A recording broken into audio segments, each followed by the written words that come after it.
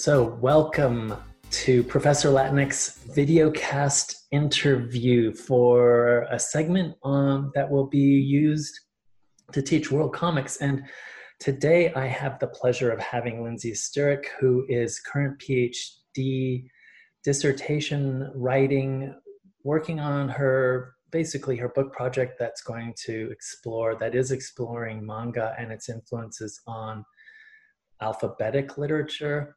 And she's also teaching at the University of Cincinnati, but like most of us today is now teaching online. So welcome, Lindsay. Thank you. So Lindsay, you're going to take us on a little bit of a journey here. Manga, this is your kind of area, your baby. Yes. Right? So let me start by asking the question of what is manga? Yeah, so it's written out a bit here, but in Japan, manga just means comics. So anything that is written word plus drawn visual images is going to be considered manga. But manga has become an international presence as well. And so on the international stage, it tends to be interpreted as Japanese comics. But what Japanese means can be open to interpretation as well. That's so interesting because, when people hear manga, they think something, exotic or not anything to do with comic, but it's actually just mean comics, right? Yeah, that's all it means. It literally means comics. So cool. All right. Well, so then this leads to my next question, which of course is, my next question is, does manga have a unique style or aesthetic? So it's a great question because a lot of people would say yes. But really, manga doesn't have one form. The reason a lot of people would say yes, there's one specific manga aesthetic is because mainstream manga does have a generalized aesthetic. And that was popularized by the How to Draw Manga series. Everyone was using that book to learn how to draw manga, and therefore that became the style of manga. However, there's lots of alternative manga, and since manga just means comics, everything therein falls under manga. So there's a lot of different styles. There is kind of a shared iconography that a lot of them have, and that has kind of come over into American comics and just mainstream culture in general. But there's no one unique style for manga. What would be some of those kind of maybe the very, very basic grammar, if you want to call it that?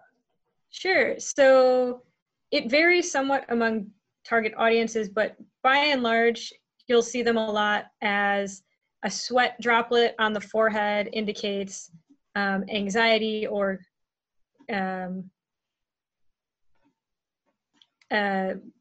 what is this? A vein poking out on your forehead is drawn. It's kind of like a modified X symbol. That's when you're really angry and you're frustrated, then that comes out. Or a little bubble coming out of the mouth and your eyes closed is sleeping. Those kinds of iconographic things are used pretty much among all manga. But as far as the narrative structure, it can vary a lot more.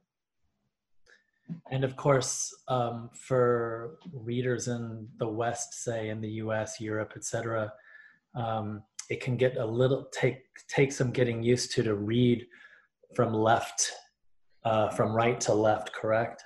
Yes. And once upon a time, I might end up talking about this again, but once upon a time, there was a movement because they thought that, by they, I mean publishers, thought that non-Japanese readers would be put off by reading manga in the original way, which is right to left. They switched everything over to left to right, which meant flipping images.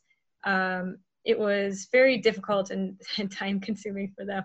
So they started doing the authentic manga movement, which really just means that they stopped flipping all the pages. So now you just have to read it from right to left, like the original. And then they also stopped translating sounds a lot of the time because you can't really translate those sound graphics that they include. Right, the onomatopoeia, right? It's a very hard word to say. I was trying to avoid it, but yes. So how has manga traveled beyond Japan? So manga has become an international market. And France, actually, this is an example of a French translated manga. France is actually one of the biggest markets traditionally because it started becoming popular in France first. They had less issues, I think, with their publishers being willing to pick it up. But now the United States, Germany, Hong Kong, Singapore, of course, China and Korea are huge markets as well. There's various reasons for why they came into play at different times, but they have a very, very big foreign fan base. And it's actually contributed also to the creation of original English language comics that are manga associated with manga. They use a lot of manga techniques. And I'm sure that other languages as well have a lot of manga that are original to that language. Yeah, I know, for instance, in France, well, in art schools here in the US, people are still kind of gaga over, like you were saying, that kind of almost stereotypical kind of manga style. But in France too, it is huge. It's still huge. Yeah, it is. I had a lot of people in college with me in Japan from France who, that's like, the classic question, why are you interested in Japan? What got you interested in Japan? It was always manga. That's just anecdotal, but still. Yeah, no, that's great. How has it influenced other comics traditions? You started to kind of get into that a little bit. Yeah. Are there any particular, I don't know, comics that come to mind as well when you think about this question? Yeah, so I'll talk later about another one, but first, Gene Luen Yang's Boxers and Saints. Not only that one, of course, he just generally has taken a lot of influence from manga, but in Boxers and Saints, particularly in Boxers, you can really see the influence of shonen manga tropes. A lot of the iconography of, action lines, really strong action lines, and then zooming in close to the face during a period of dramatic scenery to show you how you're supposed to be feeling. Those things he really utilizes to the extent that you can do almost a page-by-page comparison of some of those action scenes with comparable shonen manga like Naruto, very popular one. They are very similar looking in terms of the action scenes. Of course, he does a lot with color that you don't see in manga, but. Yeah, Brian Scott O'Malley comes to mind too, right? Yeah. Scott Pilgrim is a big one. And Brian Scott O'Malley specifically states that he was wanting to create something similar to manga or like a hybrid version. Can you share some highlights in manga's history and development? Yeah, so it's interesting because Japan has had quite a long tradition of prose and or poetry paired with images. It's not a new thing by any means, and Gokkan was perhaps the earliest progenitor to manga, although, different in its own ways. But manga, as we know it today, really didn't start until Japan was open to the West at the end of the Meiji period, so in 1853. And then a bunch of Western, just people in general, Western people came in and started living in Japan and creating comics based on their traditions, mainly British and French traditions of cartooning. I think the next is, that's an example of a Gokkan. You can see it's not quite manga, no word balloons, and the images don't follow a narrative, but it's prose and image for sure. Yeah, words and drawings that. Yeah. Excuse me. Hold on 1 second. Dog's out. Complement one another and also, that energize the story. So Yeah, definitely. It actually also is very popular to get your fashion trends from those. They influence, everyday culture. Now, who was reading these sort of illustrated, word-drawn narratives? These were read primarily by, I would say, middle-class people. The truly lower class were too poor to be able to buy anything like this, but these were the first time of mass production of this kind of text, so it wasn't only for the aristocracy anymore, and all of this writing is in simple Japanese, not using Chinese characters, just using Japanese native characters. So it was primarily middle-class people, a much larger audience than it had been before. Mm. And that probably the printing presses, then there must have been a real radical sort of revolution happening there. Yeah, I mean, these were still not the easiest thing on earth to make because these are still woodblock prints.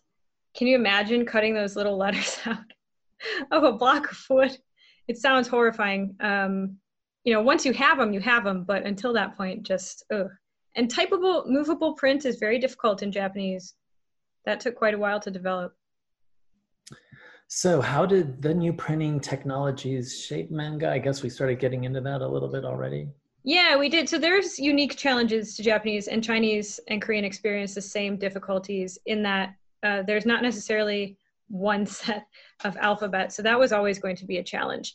But for manga in particular, the shift from brush to pen and from woodblock to pen really made their styles change into one that they could have backgrounds now, for example, that were much more intricate and detailed. The line was much more steady. So you get these very even lines versus varying width lines like you would with a brush, or with a woodblock print, you can only have this line all the time.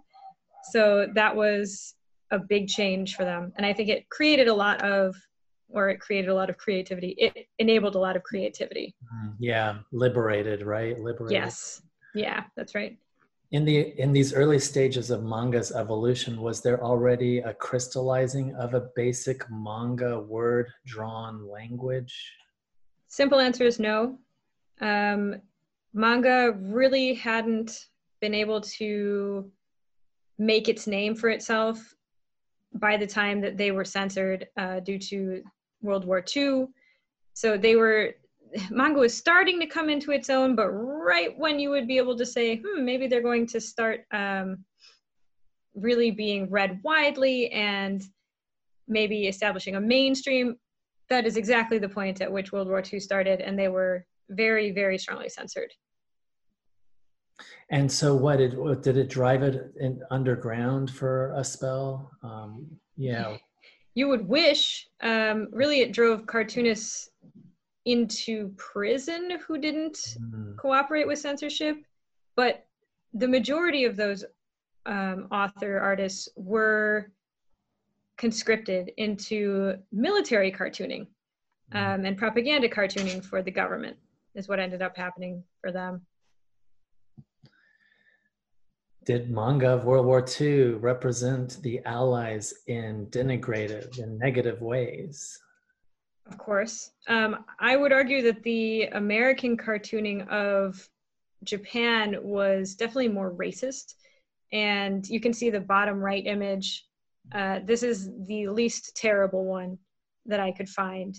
And that's one of the Allies' propaganda images of the Japanese. But Japanese images tended to focus less on physical stereotyping, which was very common in American comics at that time, and more on how great the Japanese are and how everyone kind of should join with them because they're so self-sacrificing and supporting the greater East Asian co-prosperity sphere. So you can see shaking hands, oh yeah, good thing the Japanese are here to protect us and our interests. That kind of thing was much more popular. Or they had some cartoonists produce propaganda pieces to try and sow dissension in the Allied troops, which I don't think was particularly effective, but they did try to do that. Or family-oriented propaganda, for the Japanese, this is what your family should look like. Let's all band together and be tough against the Allies kind of thing. Yeah, amazing. The power actually of, different nations recognizing the power, the influence of comics, right? Yeah, definitely. What happened to manga after World War II? The biggest thing that happened to manga after World War II, and I'm sure you've heard this name, is Tezuka. Tezuka started drawing, and he was very, very influenced by Disney. So his drawing style is somewhat Disney-esque. You can see Astro Boy in the background of this one. That's one of his earliest ones, is Astro Boy. And not only the drawing style, but also the fast-paced narrative, the dynamic storytelling that you would see from Disney. That is what you would see. And then also we had Gekiga develop as kind of a opposition to Tezuka. So you have Tezuka, and then you have people who don't like Tezuka, so they create their own style, which is very realistic. And then eventually you get this proliferation of genres. You get shoujo manga, and you'll start getting Jouhou manga, which is information manga, appealing to all different audiences. So just really a burst of creativity. Interesting that in the US during that time we had the Comics Code established, right? And it really, that was our time of big censorship, right?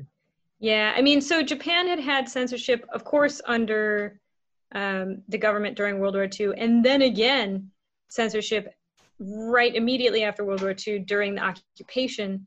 But after the occupation, it was still better than during the war because the Allies didn't care about as much stuff as the Japanese government did. But after that, you wouldn't see censorship again, even self-censorship really, until the 90s. So yeah, how did the social unrest of the 60s change manga? So the 60s was maybe bigger in America than it was in Japan, but of course it was, a big time of change. The economy was changing very, very rapidly as well. So in manga, the manga market consolidated a lot. As you know, if you've been to Japan, Tokyo is enormous, and part of the reason it's so enormous is because everyone started moving all of their stuff there, including manga. So if you're going to go somewhere, you're going to go to Tokyo. This also led to Tokyo recruiting different styles of manga artists to come to their companies to kind of create variation. And then at the same time, because they were no longer so censored and you could not only treat more taboo topics, but just in general topics that you weren't able to deal with before, you started to see this proliferation of genres. Shoujo genre, which is girls manga, generally targeting young girls, often dealing with female same-sex intimacy. Seinen, get into erotic things often in seinen, which is kind of older than adolescent, male-oriented genre. Shonen is what you see all the time, right? Naruto, Bleach, these popular action-packed genre. A lot of stuff happening in the 60s there. Gender and genre are very tightly tied together in manga in ways that, maybe we could see superhero comics being kind of, tied more to boys, although of course that's changed a lot. But yeah, can you talk to us a little bit about that? Yeah, it's very interesting, and it's always quite shocking to my American students when I explain this kind of genre. I don't know if genre is the best way to describe it. Really, it's target audience categories. So you have shonen. This is quote unquote boys manga. You have shoujo, girls manga, seinen, men's, if you will, manga, and then josei is women's manga. This is just target audiences. So for shonen, it's an interesting back and forth. You're targeting this audience, but you're also taking cues from your supposed target audience as to what they want. And so that's what you'll create, and then it'll fall into your genre. So it's kind of a circle. But especially in shonen, this is the most prolific genre. And of course, it reaches beyond boys. Everybody reads shonen manga. And it also has the widest range of actual genres like action or even noir, gag manga, which ended up kind of trickling through from alternative manga, and then kind of a bunch of erotic things came out of that as well. Yeah, so in boys manga, there's just an absolute proliferation of creativity, especially in the 60s. A lot of science fiction gets really popular as well because people are very concerned about technology, and that shows up in the manga. You already talked a little bit about the shoujo. Was there anything you wanted to kind of, or actually maybe something that's kind of interesting to me is that within the shoujo, there are these sort of subgroups where we do have kind of boy love. Yeah. Yeah, so the interesting thing about shoujo is that because it's all about generally emotions and relationships, it explores very taboo relationships more so than shonen, which is just concerned about action and getting that high from your hero winning all the time. But for girls manga, it's all about exploring emotions. So you get some really taboo topics like an unwed girl's unplanned pregnancy and then her abortion. This is, of course, a very taboo topic, but it's addressed in shoujo, and it's able to be addressed because these are all about emotions. And then like November Gymnasium, this is what you can see in the background of this one.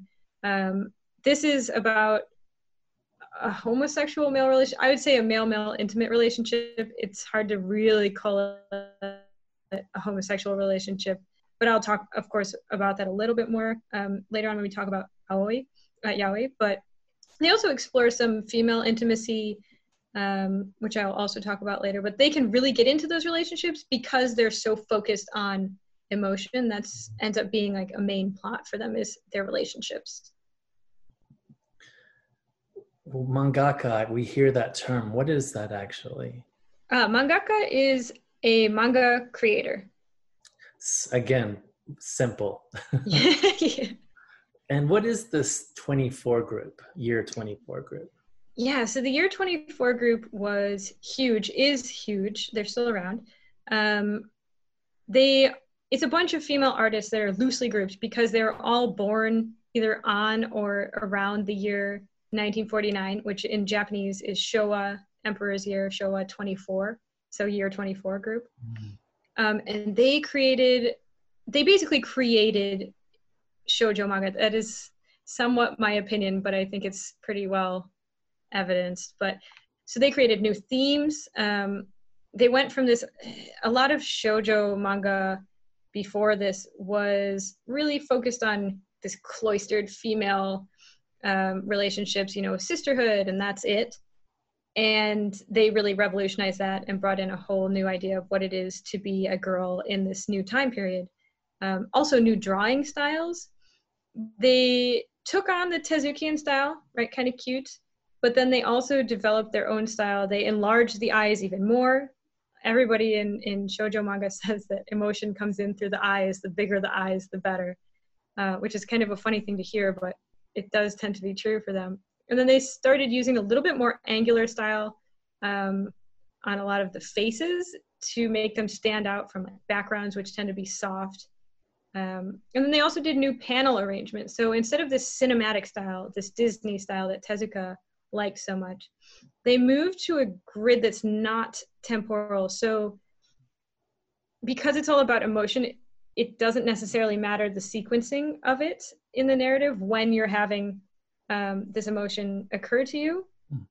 And oftentimes they'll superimpose an image of basically just somebody thinking or crying to kind of highlight the emotions. So the paneling is then arranged around emotional principles instead of just time principles. Wow, I've learned so much just now. Thank you. And yeah, the gender bending, you started to get into that. Yeah, you see it a lot more in Japanese comics in general. I'm not limiting this to shoujo manga, although that is where you see most of it. But gender bending is less of a big deal in Japan in general when you are younger. It's generally seen as okay to kind of dress like a boy or dress like a girl, if you will. But this is really underlined in shoujo manga. For example, Rose of Versailles, this kind of male-looking character on the left, I would say androgynous, but dressed as a male, that is not a male, that's a female. And they created a lot of these kinds of manga where you can sometimes mistake the character's gender, or they do it on purpose. So the idea, though, behind it is that women, even at that time, right, in the 70s, generally were expected to be at home, not out adventuring like the boys, right? Not out doing these fun things that they're reading about. So when you're able to cross your gender into, or at least cross-dress into a male role, then you're able to get outside of these expectations of femininity, and you can explore too.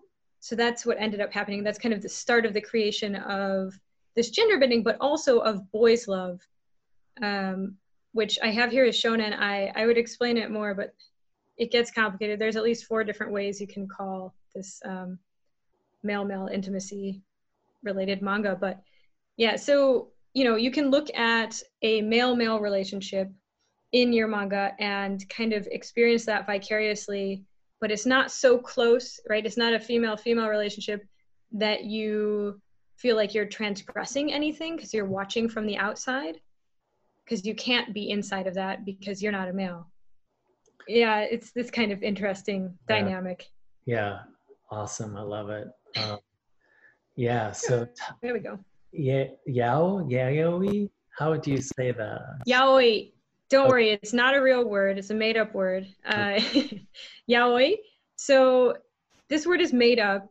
I won't bother with the Japanese because I also forget it a lot of the times. But it means no climax, no point, no meaning. And then they took all those letters and put them together. So there's so many different words that you can use for quote-unquote homosexual manga. But this one specifically connotes non-commercial works, so self-published works that depict homosexual or quasi-homosexual relationships. It's not always the case. It's often used outside of Japan as a catch-all for any boys' love work. But in Japan, yaoi is used for non-commercial works, and then BL, or boys' love, is used as the catch-all term for commercially and non-commercially published works. Boizurabu, yeah, boys' love. And bara manga? Yeah, so bara is actually targeting an audience of homosexual men, which is different than boys' love. Boys' love targets young women and girls as their audience, and they're often written by female authors, whereas bara is by gay male authors for gay male readership. And the protagonists are, you can see from this versus the previous one, the protagonists are very different. Bara often features really muscular, hairy men, and BL features beautiful boys who are kind of wispy and long legs and skinny.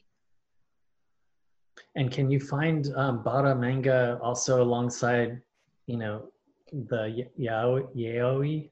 No. Generally, no. They're kept, so for example, if you're going to go into a bookstore in Japan, you would find yaoi or BL. BL often has its own section of the store. You would not find bara next to it. It has its own section over by the men's manga section, like the older men's manga section. Got it.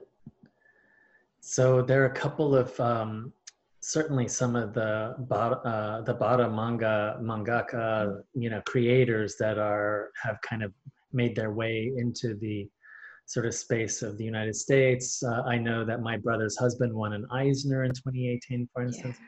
Maybe you can talk a little bit about some of these creators. Yeah, so I think the majority of these creators were in the gay manga anthology Massive, which was translated into English, and it was one of the first gay manga anthologies translated into English. So they became very popular over here. They're not by any means mainstream in Japan or here, but definitely not in Japan. But my brother's husband is the picture there. That's by Gengoro Tagame, and he is generally considered a bara mangaka, but he tends to deal with BDSM and really dark themes typically. So this was unusual for him. This is kind of a new breaking new ground for him. It's kind of a slice of life, and it deals with homophobia and family relationships and things like that. Yamada deals with Bara as well. It's slightly darker than Mizuki and Matsu, but he also wrote a slice of life manga called Areo Hoshikuzu, and this kind of blurred the lines between what counts as gay manga and what is just manga, and should we even create a line between these two. And then Mizuki and Matsu are both Bara, but they use a lighter style. Mizuki even uses kind of a BL style in his drawing. And they focus a little bit more on character development rather than, straight up erotica. And First Class Daddy is, an example of that, is kind of a cute drawing style as well. But all of these artists, all four of them and a couple others, also now see a lot of crossover readership. So they're not only appealing to gay readership, they appeal broadly. Although generally Mizuki and Matsu, because of their lighter styles perhaps, tend to draw a larger female audience than Yamada and Tagame. Alternative manga, I don't think a lot of our students know or have even heard of this. Yeah, so alternative manga, as far as the United States go, doesn't get published. It just doesn't. There's one or two alternative manga publications in English that I've ever been able to get my hands on. But there's reasons for that, and part of it is because a lot of it is very challenging material. When it can't be mainstream, people who write manga have other alternative ways to go, and one of those was Garo for a long time. Garo is now, it was bought out and then went under, but Garo it originally featured Gekiga artists, which is that realistic style of art. And then when Gekiga got absorbed by the Tokyo mainstream, they started publishing taboo themes, gag manga with a lot of scatological humor, more erotic themes. And it was just a platform for usually men to explore the new challenges of living in the modern age in a way that regular mainstream manga didn't allow them to. Really fascinating. Yeah, maybe you can speak a little bit about, some of the figures here, the mangaka of the alternative manga. Sure, yeah. So Yoshiharu Tsuge is a popular-ish, popular, take it with a grain of salt, right? But a popular alternative mangaka. And he first introduced a very dark and symbolic form of slice of life. And he also created the Watakushi manga, which is like the I novel version of manga. And like shoujo manga, he focuses primarily on the thoughts and his own thoughts and feelings, right? Because this is kind of an autobiographical, inside of my mind look at manga. But, less flowers, obviously. It's a little bit darker inside of his mind. And then there's a lot of themes of sexual frustration and social isolation and alienation that are dealt with in these manga. And eventually they started developing, alongside a lot of the scatological humor, interestingly, the hetauma drawing style, which is like, hetauma means bad good, so bad that it's good. The background of this slide is an example of hetauma style.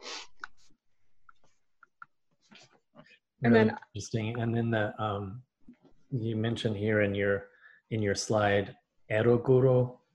Yeah, eroguro manga. So eroguro manga was part of a larger movement, even in the art world of Japan, of erotic grotesque. So this is where the impression of Japan as a kitschy, erotic, pervy, I guess, place comes from originally. It was very popular after World War II and into the 70s to kind of do this shock horror / shock eroticism And that is reflected in alternative manga that did not end up coming into mainstream manga for obvious reasons, but censorship in Japan, we spoke a little bit about that already, so maybe we can kind of jump right into this, the Japan Cool period. Yeah, so Japan Cool is literally a government-funded project, or it was for a long time. I think they've phased it out because they're cool enough now. But it's trying to increase not just manga, but also fashion and the traditional arts. And in the case of manga, the government tried to facilitate partnerships with, publishers who could publish in different languages. And it really worked as far as manga goes. In one survey of French manga readers, you can see here that manga has had a very strong influence on readers' view of Japan, which is good because, as I said before, really a lot of the things that were coming out of Japan were pornography and electronics. So to change that image was kind of the point of all this, and it did really work. I mean, now people's image of Japan tends to be Pikachu and Naruto versus, everything else, just Nissan or whatever else. Yeah, definitely seemed to work. Yeah. So editorial censorship in general, plus the soft power seemed to me, someone kind of on the outside of this, and you're gonna, I know, nuance this a bit, but it definitely seemed to work to push manga kind of into other spaces, both creative within the country, but also outside of the country. Yeah, so editorial censorship was mainly about appeasing parents, and then they kind of ran with it, and it ended up developing new genres. So there was a resurgence of magical girl manga, which are super fun. Everyone's probably at least heard of Sailor Moon. This is, it's a shoujo manga. It's a girls manga. However, it also combines boys manga tropes, right? That action adventure thing that you see with girls manga. So you're reaching a wider audience, but also because there's only so much that you can do, especially when you're censoring, they started to just reach into different categories and see how they could combine them to make new things. And then you see also with Monster, which is in the bottom right, is an example of it. This kind of taking mainstream genres and tweaking them without introducing anything too unusual is kind of what they started doing with a lot of new stories, or they started just revamping entirely old stories, as we see happens in Hollywood nowadays, the same kind of thing. And this gets us back to some of our earlier points about the transmigration, right? You mentioned already Scott Pilgrim, but maybe you can talk about some of the, like Ikaro? Ikaro, yeah, Ikaro is very interesting because it's a collaborative work, which granted, most manga are collaborative works. It's very rare for the person who writes the script to also be the drawer, if that's how you say that, to be the illustrator. So Ikaro, there's version 1 or part 1 and part 2. This is a collaborative work with a foreign artist, Mobius, and Taniguchi Jiro. And then also the thing about manga's production, as I just mentioned, is it's rare to have somebody do the whole thing. So you'll have somebody create the script, and then you'll have somebody who creates usually the characters in space, but that same person is never going to do all the backgrounds because he would just die from all that work. It would be insane. They send it out. They often send it out to South Korea, particularly after South Korea ended the manga embargo against Japan, which was very interesting. There were good reasons for it and bad, but they ended that. And so now a lot of the people who are creating manga are actually Korean behind the scenes, but then you have these manga artist names that are Japanese, which is interesting. Web comics. Yeah. So webcomics are super interesting for all of us in comics. I think they're fascinating because you're going from a page turning format to a scroll down format, which in manga is a bit of a challenge because the effect is that you can't get the sudden close-ups that they often will do in action scenes or in shoujo manga when they want to highlight a sudden overcoming of emotion. The next page you turn it and her face welling tears or something. You can't do that because you're scrolling slowly up most of the time. So that's been something that they've had to adapt to, but they have. So One Punch Man is one example of a web comic. Now it's also an anime. It's pretty funny. It's kind of a joke on shonen tropes. But it was first a web comic and then it got published as a manga. So I think that the manga industry as a whole is seeing web comics as a source of new creativity that they've been kind of hoping for this whole time since they started censoring too much. So now they have this huge web-based source to draw from and start creating printable manga from. I suppose a lot of independent mangaka are using the web space, right, for their creating and distributing and finding audiences. Yeah, definitely. Although I will say that the Japanese market for self-published comics is huge. So if you've ever heard of Comiket, it happens twice a year. It draws crowds from all over the world. It's enormous. So I would say that the webcomics scene, I see more Korean and Chinese and Taiwanese artists on the webcomic scene than I do Japanese artists, because Japanese artists just have other modes of publication, and doujinshi is a profitable market, whereas webcomics tends to be free. Wow. Seriously, Lindsay, that was absolutely incredible. And I have to say that I learned a ton, and I think our viewers and listeners are going to learn a ton. Thank you, Lindsay, for sharing, unzipping your brain and sharing all this knowledge on manga. Oh, thank you for inviting me. That was fun. Awesome. Thank you.